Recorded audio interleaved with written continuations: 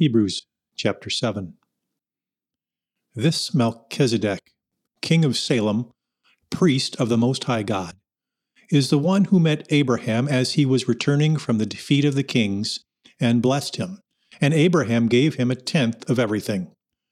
First, Melchizedek means king of righteousness, and then king of Salem, which is king of peace. He is without father or mother, without genealogy, without beginning of days or end of life, and resembling the Son of God. He remains a priest forever. Consider how great this man was. Even Abraham the patriarch gave him a tenth from the best of the spoils.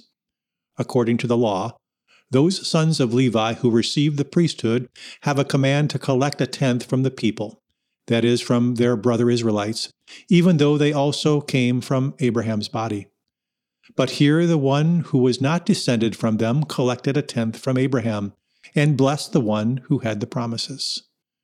And without any question, it is the lesser who is blessed by the greater. In the one case, those who are mortal collect the tenth.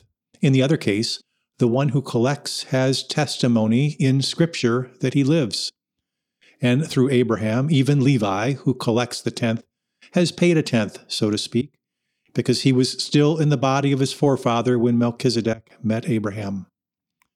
So if everything could have been brought to its goal through the Levitical priesthood, where the people received the law on the basis of that priesthood, what further need was there for another priest to arise who was like Melchizedek, yet not said to be like Aaron?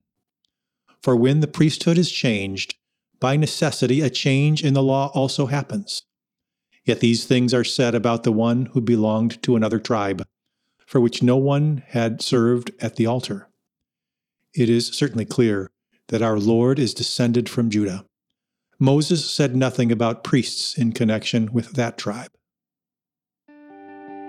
You've been enjoying Through My Bible in 3 Years. To receive a daily email of these readings, visit www.wells.net/subscribe. May God richly bless your day.